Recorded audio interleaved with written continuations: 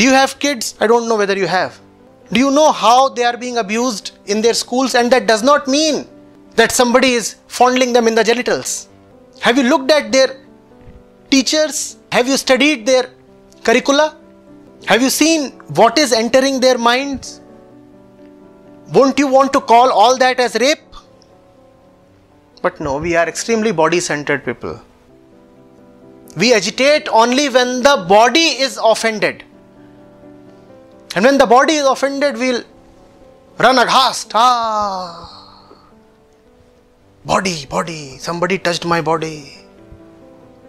And you have no concern for the mind.